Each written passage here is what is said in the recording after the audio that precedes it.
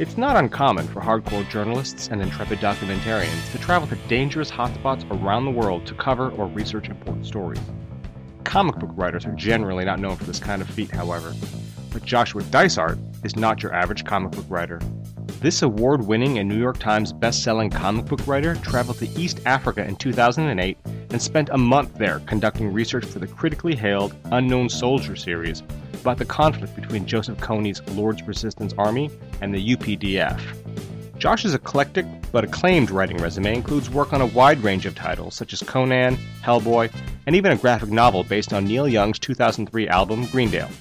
We talked to Josh about his new project, the Valiant reboot of Harbinger, how a writer gets a job on a comic book, and whether Toyo Harada or Professor X would win a pie eating contest.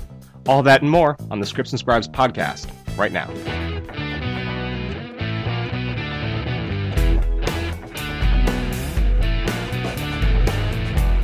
Welcome to Scripts and Scribes, the podcast. I'm your host, Kevin Fukunaga, and today we're joined by writer Joshua Dysart. Thanks for joining us today, Josh. That's my pleasure. Thanks for having me, Kevin. So there's a lot of things that I wanted to cover. A few things we touched on before, and but a couple of new things. But just sort of as a background, you've done a lot of very eclectic comic work that's sort of all over the board, from stuff like Conan and Hellboy to, I know your work with Neil Young and Avril Lavigne. And you know, you did a comic series on Buddha with Deepak Chopra. And, yeah. You know, and the Unknown Soldier, which is based on the conflict in Uganda, which is very timely with the Lord's Resistance Army, although you obviously did it before it became this sort of media sensation. But your new book, Harbinger, is only the second superhero type book that you're tackling, the first being your creator-owned Violent Messiahs.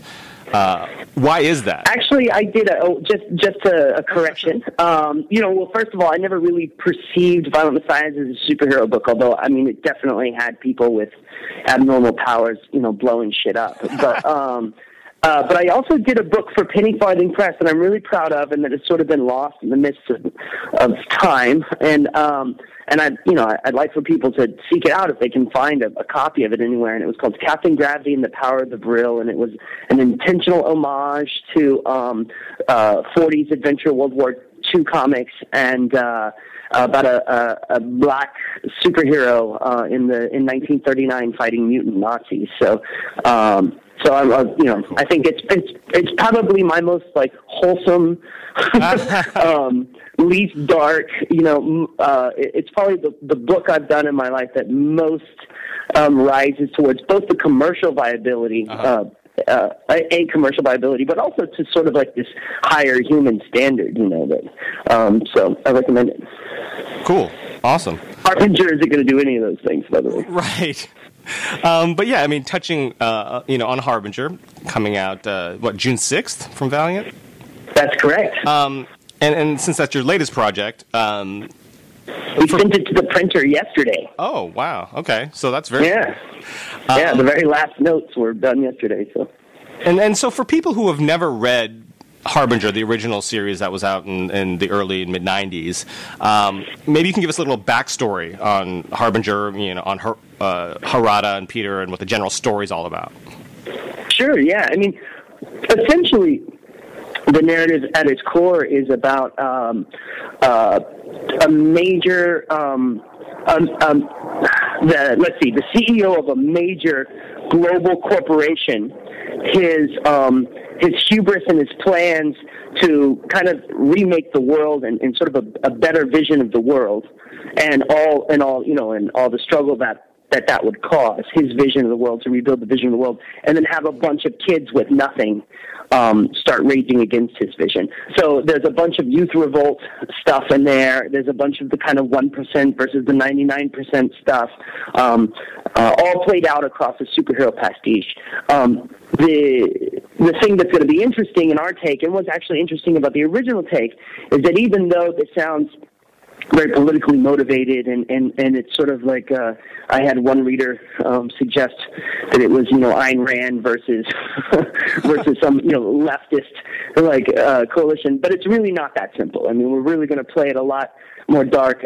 My hope is that at times throughout the reading of it, the reader will be able to both empathize with the youth culture that's kind of rising up against the corporation and the corporation itself, and the person who runs that, which is Toyo Harada, a Japanese man who experienced the bombing of Japan in '45 and has sort of, as he states, has been born from fire and has sort of decided to kind of reclaim the world for a better future, and is just totally dispirited by the baby boomer generation and their complete inability to take all the resources and all the technology that emerged in their lifetimes and use it to create a better world for the youth. Mm-hmm. So it's all about so the real thing is that the two protagonists, and neither one I really perceive as an antagonist right now, the two protagonists are working toward similar ends,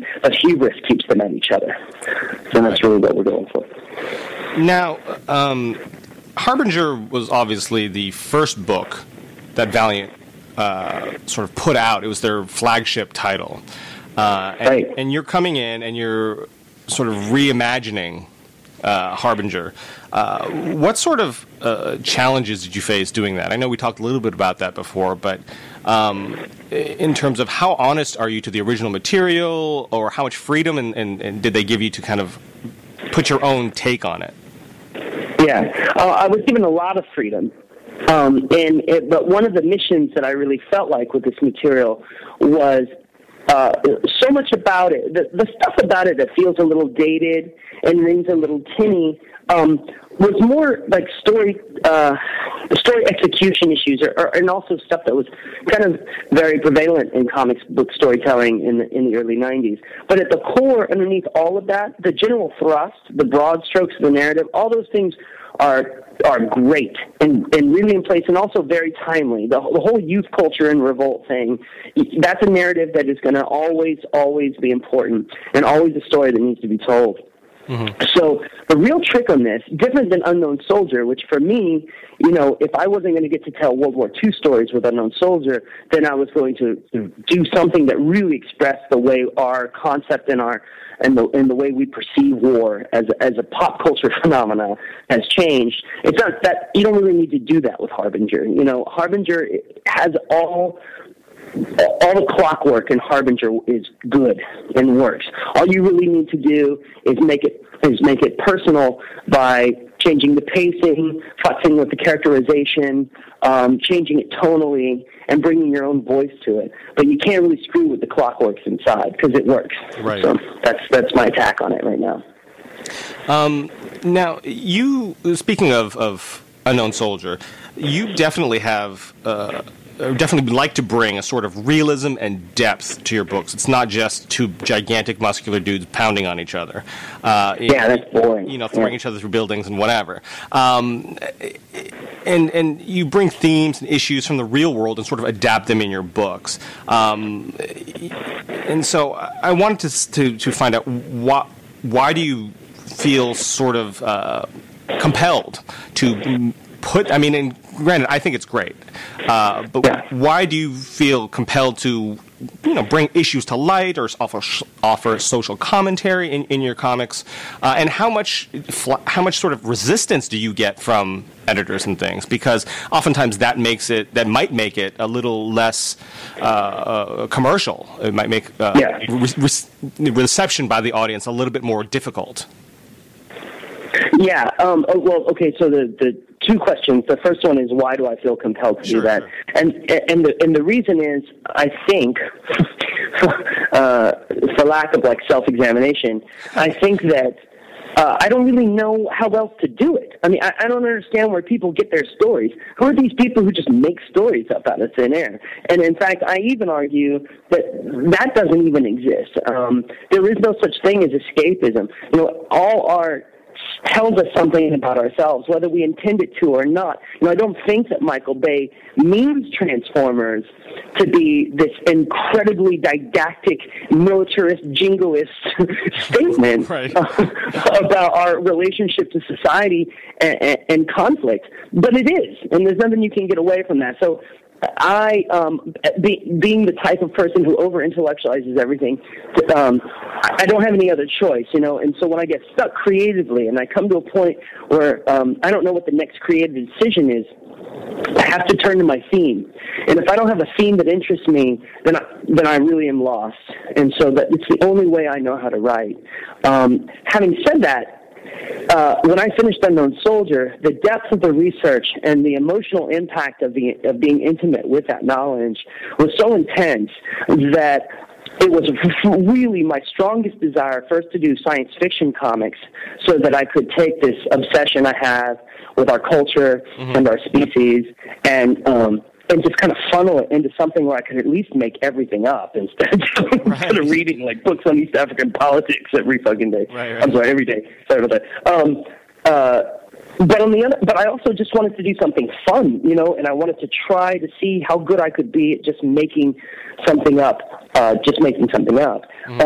And now what has happened is I have made a brand for myself as somebody who brings a real-world theme into a kind of a pulp scenario. And so it's almost impossible for me to escape it now. Now that's what I'm getting hired to do. So it's kind of interesting. Having said that, I had several projects last year with big properties that I wanted. Most of the time I take on other work and I sort of have to wrestle with finding my passion about that work. But there were these two properties that I won't mention, but two really big properties that your audience would know right off the bat that I had great, interesting social thematics built around, and got both these publishers extremely interested in it, and then eventually they became, it was a softening market. They got a little gun shy. So it's both the reason why I get hired, and it's also the reason why my projects don't always make it to fruition. In the sense of Harbinger, to the second part of your question about how much resistance I get from editors, it is unquestionably why Warren hired me. And Warren Simmons being the editor of currently the line.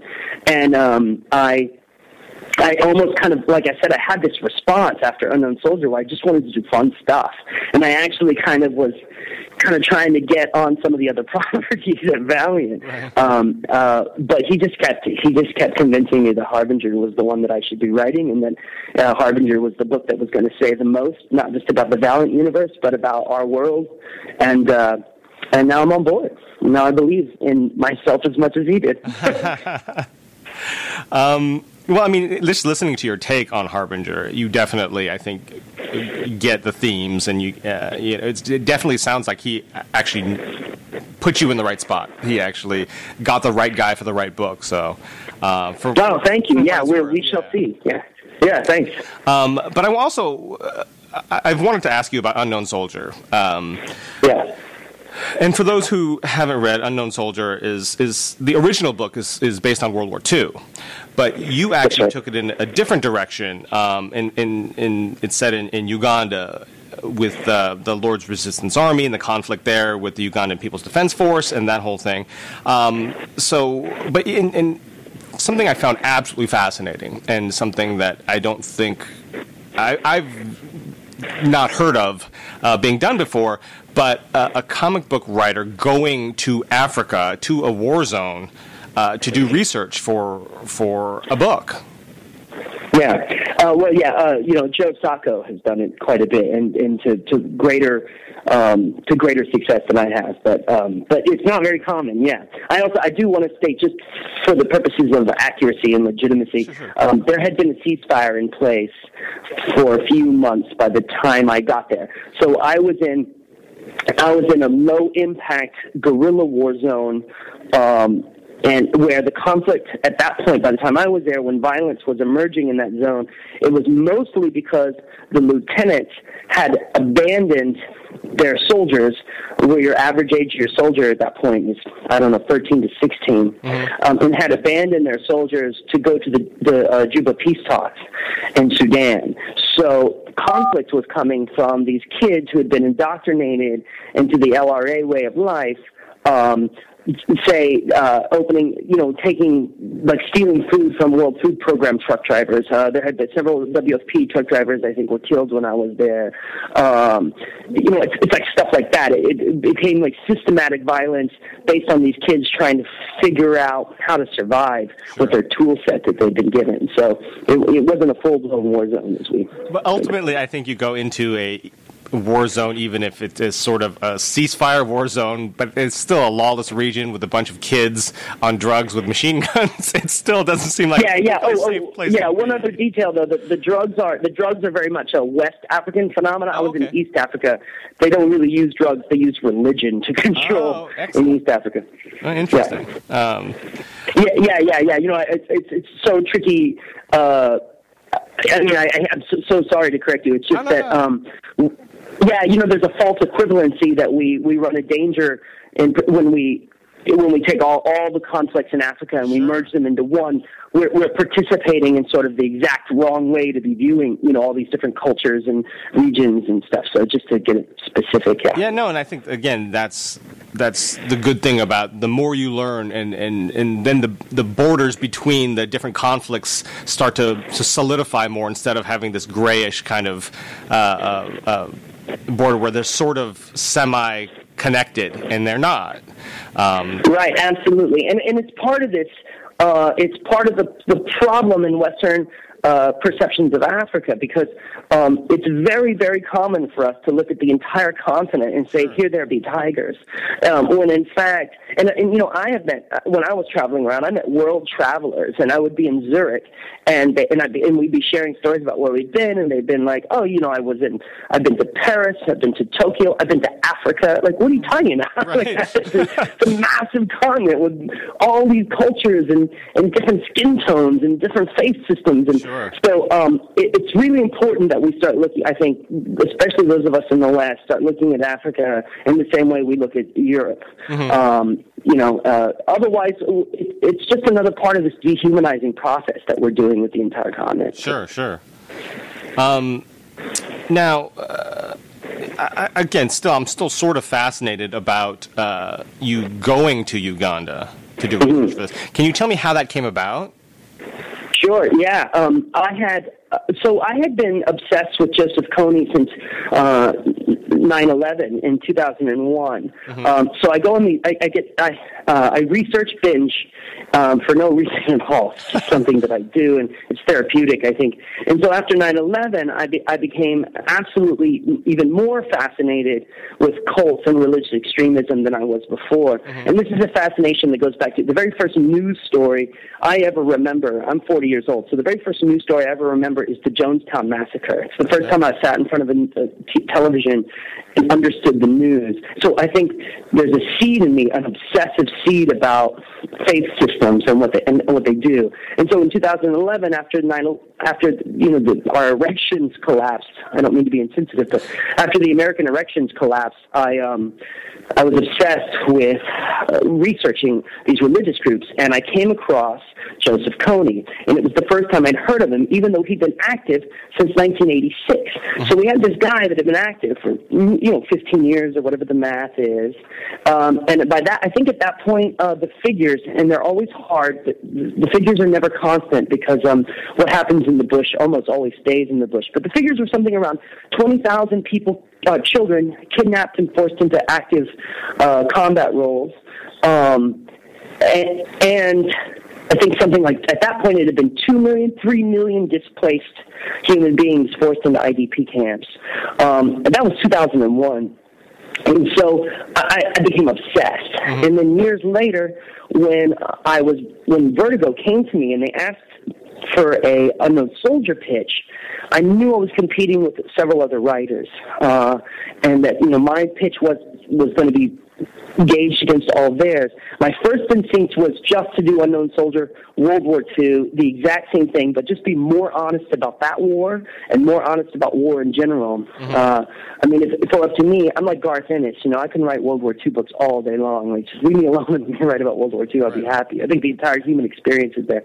But they wanted they wanted a revamp, and I was pressed against a deadline, and it was almost arbitrary. But I knew I couldn't pitch on the War on Terror because I knew every other writer was going to be doing that. It's the natural go-to for a modern Unknown Soldier is the War on Terror, and this is 2006. So that was like totally, the lexicon was all about the War on Terror. The rhetoric was the War on Terror, and so the only other conflict I knew anything about that I knew nobody would be pitching on was this East African conflict between the LRA and the UPDF. It was literally a mercenary attempt to get a paycheck. I wrote the pitch, I think I wrote the basis of the pitch in like two days or something and sent it off, and I never thought they'd go for it. I really didn't think they'd let me turn the Unknown Soldier black. I really didn't think that, and then there was a big silence for a long time. And then I think Blood Diamond came out and some other stuff, and it just kind of, I guess, got hip or whatever, and then I got the call.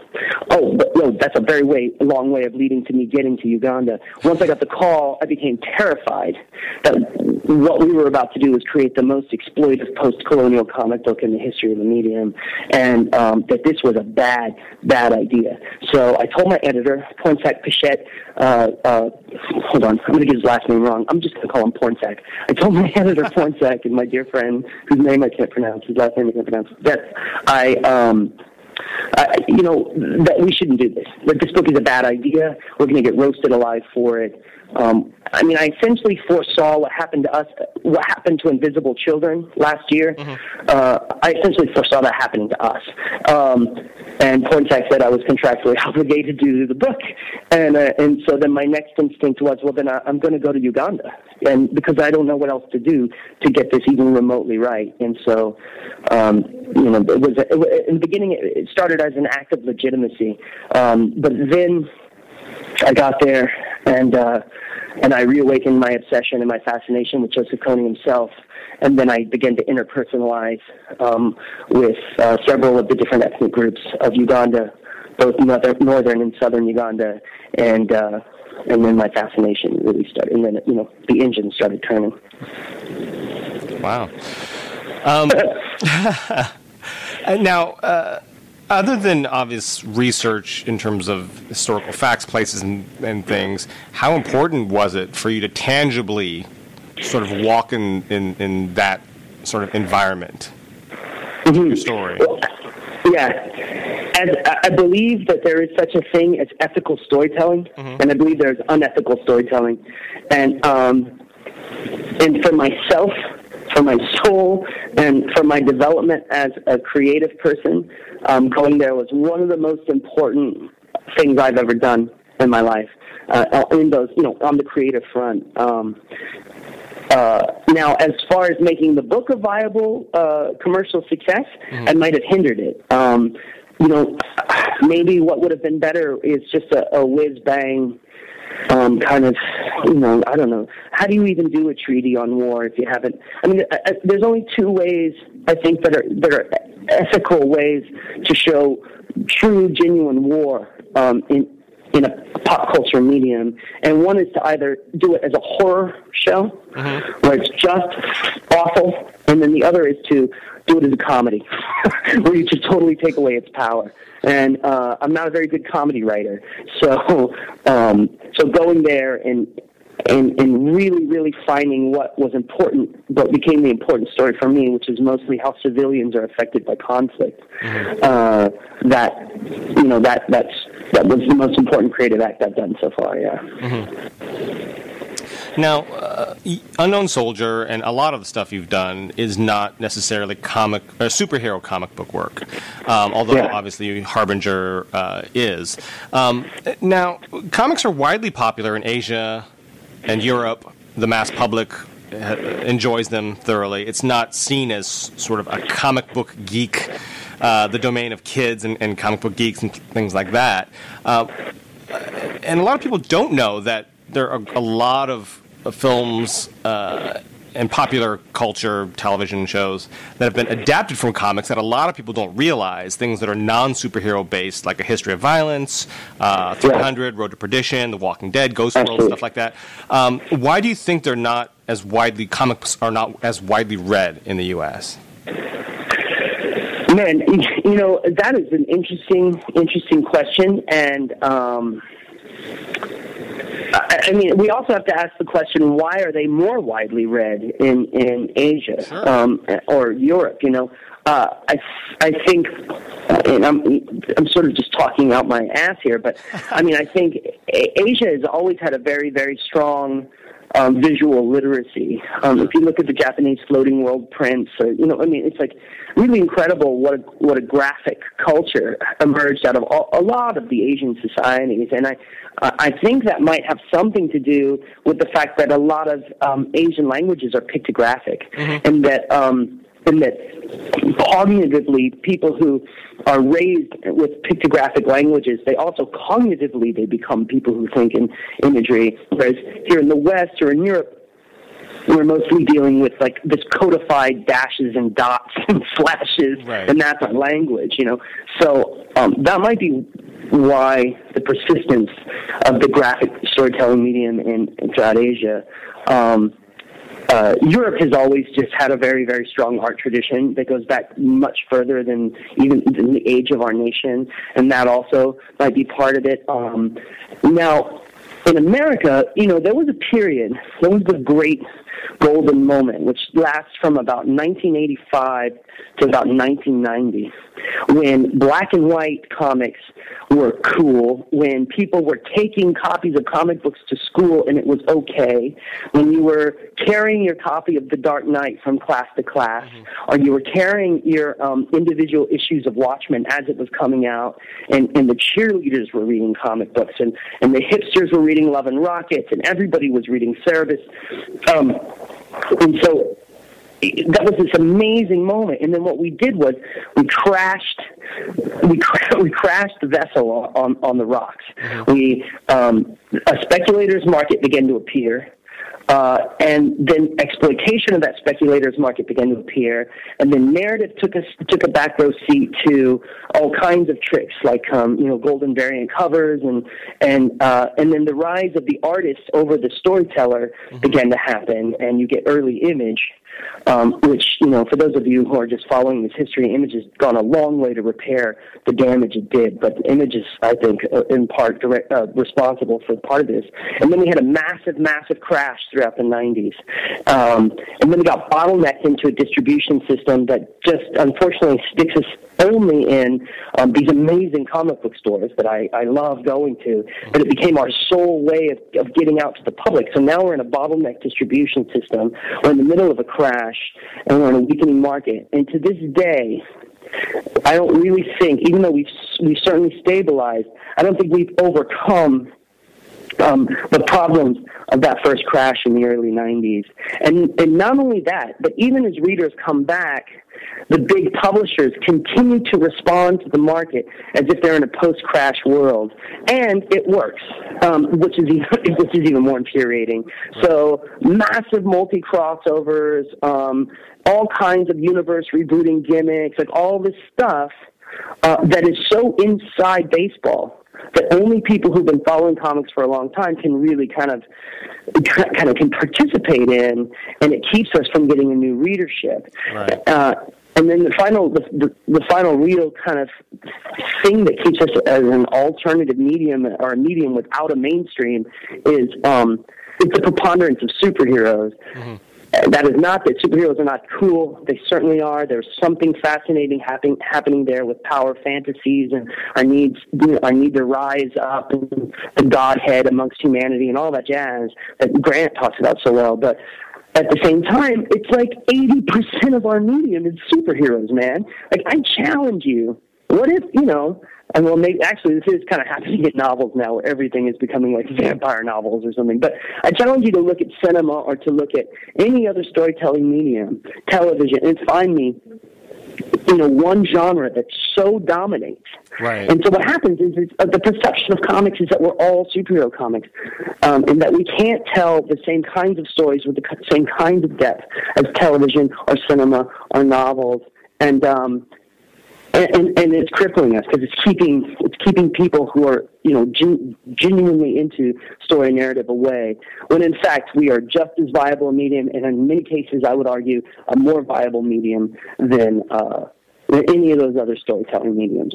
We certainly interact with the reader way more and give the reader way more in regards to that the reader has control over pace, and that the reader utilizes their imagination more than any other medium is asking them to, except for maybe the novel. So, I think that's our problem. Our problem is a combination of the crash coupled with this total view that superheroes is the entirety of what we do. That we're a biff bang medium, and we're not. We don't have to be, at the very least. Right. What's your take or feeling on e-comics, digital downloads? I mean, it's the future. I mean, that's my feeling. I can't really wander around. Good for the industry, or? Yes, okay. Yes, it is. I mean, hard for the industry, sure. Tough for the industry, very difficult for all of us who fetishize books. And I'm surrounded by books right now in my house, and they overflow. It's the only thing I have in my life that is taking over. But it's very hard for my generation to face the reality that we're moving on. But it is ultimately good. I go to this juice bar every day for breakfast because I'm a hippie, and the guy who runs the juice bar is like 45-year-old guy, 4 kids, never really read comics, ex-military, great guy, got an iPad, came across the Comixology app, and now he's reading comics on his iPad. At 45 years old, if that is in any way an indicator of how we can affect the consumer and how we can get out of our distribution bottleneck, then yes, it is good it's great. Right. I mean, there are downsides, obviously, but I mean, we got to move on, and it would be ridiculous to have a debate about not participating in ebooks or not being part of the, this kind of social media shift. I mean, I'm sorry, the digital media shift. I mean, it would be a useless argument. So. Right. Holding on to the 8-tracks, so to speak. Yeah, precisely. Yeah, exactly. All those player pianos were awesome. Now, I'd just like to touch, since a lot of listeners would be likely to be comic fans, but also aspiring comic book creators. Maybe you could go into a little bit about how a comic book writer, per se, would get an assignment writing a book. How did you get Harbinger or Swamp Thing, for example? And once on the book, what are your responsibilities? Do you often get the books based on a pitch that you give, and they hire you based on that, or do they hire you based on your previous work and then hand you off to your own devices based on your previous track record? Yeah, so, there's a couple of stages to this. And obviously, the further you are into your career, the more people are aware of what your voice is and what you do well, assuming you haven't been pigeonholed, which is an extremely, if you're a very versatile writer, like I like to think that I am, it can be very frustrating, because once you nail something and you're ready to move on and try the next creative exercise for yourself, they just want you to do that one thing over and over again. Right. But I think part of the process of getting this gig is we've got to go back to the very beginning, to when you don't have a body of work in the public eye that can help you, that you're standing on top of, for lack of a better term. You're at the bottom of the hill. My path to first getting published and then getting work from other publishers might not be a viable option anymore because of my generation, and because I was publishing, my first self-published work was when there was nothing but print. Right. There was no internet to self-promote. I didn't have any of that stuff. So I can only speak on my experience, but essentially my experience is I self-published with a group of friends, and I was broke for about 5 years, and then I got my first work for Chaos Comics. I don't know if anybody remembers them, doing books that weren't in my aesthetic and certainly weren't in my wheelhouse, but was helping me eat. And then for another 5 years, I was semi-broke.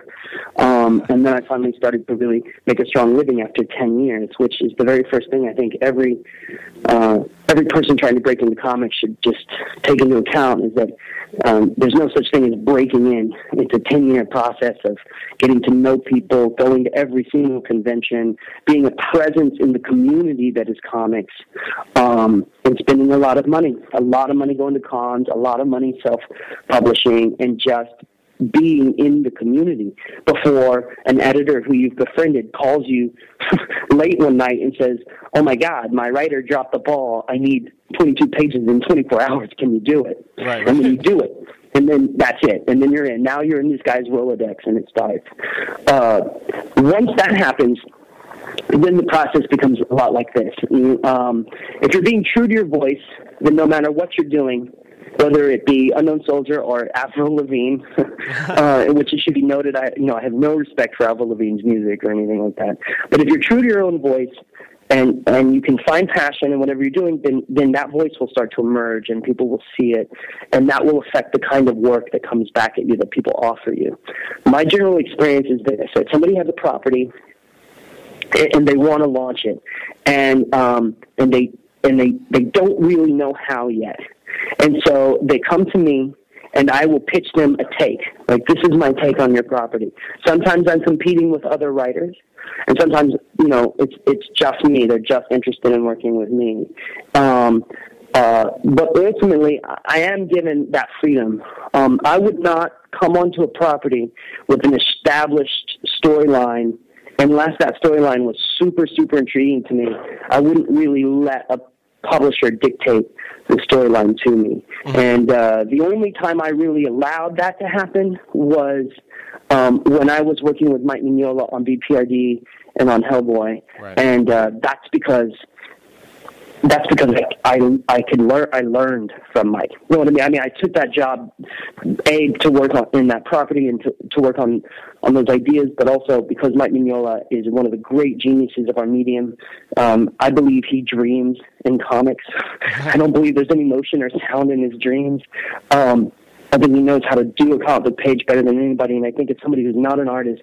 There was nothing I could do but learn from him, and that's exactly what happened. So, but in general, I'm pretty true to my, you have to let me tell the story. I take notes very well. I love working with editors, especially an editor who's a perfectionist. I cannot stand editors who are just deadline jockeys. Mm-hmm. But in the end, if you don't let me tell my story, then what am I doing here? I could be in advertising and I could sell my soul or something. Cool. Now we're at the part of the interview where we have a little rapid fire, just so we can get a little bit more insight into you. Nice. Sort of either or questions. I know you're from Texas, correct? I am from Texas. That's right. Excellent. So this one probably is, the first couple are probably pretty easy. Longhorn or Sooner? I don't even know what that means. Longhorns are UT, right? Right, correct. I think you were the worst Texan ever, although that's not necessarily an insult. Wait, what was Longhorn, which is the type of cow? What was the other? Sooner. Sooner? Yeah. What's a Sooner? From the University of Oklahoma. Oh, I see. Well, if those two tribes go to war, and I have to pick a side, yes, I don't know. I probably would be a reporter in the conflict, so therefore I would be neutral. I love that answer, and that's very you. In that you kind of just pick your own path. I love that. That's great. This one I think you will have no problem answering. Rockin' in the Free World or Skater Boy? Definitely Rockin' in the Free World. Unquestionably. You did Unknown Soldiers, so this is a better known soldier. Audie Murphy or Carlos Hathcock? Wow. Yeah. Carlos. Oh, cool. Very cool. Better swamp or /wetland, bog or a marsh? Bog. Nice. I just wanted to throw in the word bog. I couldn't resist. I know bog is such a great word. Yeah. You get bogged down. You never get marched down. That's true. You know. That's true. Better devil. Or Hellboy, I don't know. That was a stretch. But Satan from South Park or the robot devil from Futurama? Satan from South Park. Cool. Better, I guess, or it could be worse, Harbinger of the future. Ravens or comets? The worst Harbinger of the future, ravens or comics? Comets. Comets. Oh, comets. Sorry, cell phone. Definitely comets. I mean, ravens, that's superstition, but a comet can actually, screw our shit up. You know what I'm saying? Right. A comet is actually a real danger. Right. Very, very pragmatic. Yes, I'm a pragmatic person. And lastly, who would win in a pie eating contest? Toyo Harada or Professor X? Let's think about this. Oh, definitely Toyo Harada. Toyo Harada can do all kinds of stuff that Professor X can't do. Professor X has got his Jedi mind trick. He can read a few minds. Right. But Toyo Harada can, he can psychically, atomically break down the pies. Yeah. So I guess you'd win. Awesome. Well, that's all the time we have for now. Special thanks to you, Josh, for joining us today. You can follow Josh on Twitter at Joshua Dysart. You're also on Facebook, which will have all the links on our website, scriptsandscribes.com/Joshua Dysart. And you have your own website, joshuadysart.com, although you do have a disclaimer. Yes, I do. It's true that I have been negligent of my website. It's been about 2 years. I just recently posted for the first time in 2 years there. But we're working on it. It is up and rolling. Please go to joshuadysart.com. I'm going to start treating it with love again. And very, very soon, I hope to have the ability to navigate around it a lot more clean, aesthetically pleasing, and easy. So. And your most recent post in 2 years is on Harbinger, coming out June 6th. So people should definitely buy that. Absolutely. I do. If I have an opportunity, I would just like to pimp two other things. I currently am in the midst of writing, almost done with the second book, the prequel series to The Dark Crystal. Oh, very cool. Yeah, I got to actually write the moment at which the crystal cracks, which is super, super exciting. Wow. So that'll be out through Archaea Press with beautiful art by Alex Shakeman and a painter her name escapes me now, unfortunately. I'm so sorry about that. But the work looks great. And then I also wrote and am done with, and now we're having a little bit of publishing problems and trying to find a place to publish it. But it's coming very, very soon from Full Clip Entertainment, a kind of sprawling global political thriller called Patrios. So keep an eye out for that. Hopefully by the end of 2012 or early 2013, you're going to see something about that. Cool. That's great. Yeah. Awesome. So I guess also if any listeners have questions about the craft or business of writing, feel free to send us an email to ask@scriptsandscribes.com or send us a tweet to @scriptscribes. There's no and in the middle there, just @scriptscribes. We'll try to drag down some answers for you from Josh or anyone else who we can wrangle of comparable experience and intelligence, although I don't know how many of those people there are to you. It's sweet. I don't know about intelligence, but I do have experience. I'm like an old hooker. I was going to go, I don't want to say the other way, but I think your intelligence far exceeds any sort of resume that you may have, because it's always Thank you. Well, if you saw my resume, that's absolutely true. Absolutely, but thank absolutely. you. No, not at all. I mean, it's not to again bash the superhero genre, because that's the reason I think I personally and a lot of people got into comics, especially at a young age. But I know that, and I appreciate the fact that the sort of the depth and sort of the themes and the issues you bring into books, which aren't always there. Let's be kind in saying that. So no, absolutely. Yeah, thanks, man. My hope is I mean, Harbinger is going to be a little bit of a test, so I really hope that everybody out there at least gives the first issue a shot. But it's going to be interesting because I'm not shying away from my traditional MO, and now we're applying it to a very, very loose interpretation of the superhero genre. So, I mean, I think if it's not a new attack on superheroes, it's definitely a rare attack on superheroes. And by attack, I don't mean I'm attacking superheroes. I mean, a rare way to execute the superhero narrative. So, I mean, I really do hope people dig it and at least check it out. I'd like to see it run for a while. We have really big plans, so I want to whip up the readership. So give it a shot, kids. Yeah, no, absolutely, absolutely. Let's do this again sometime. Absolutely, I'd love to. Cool, awesome. Well, everyone, thanks for listening, and we'll hopefully hear from us again soon. Thanks. Cool, thanks so much, Kevin.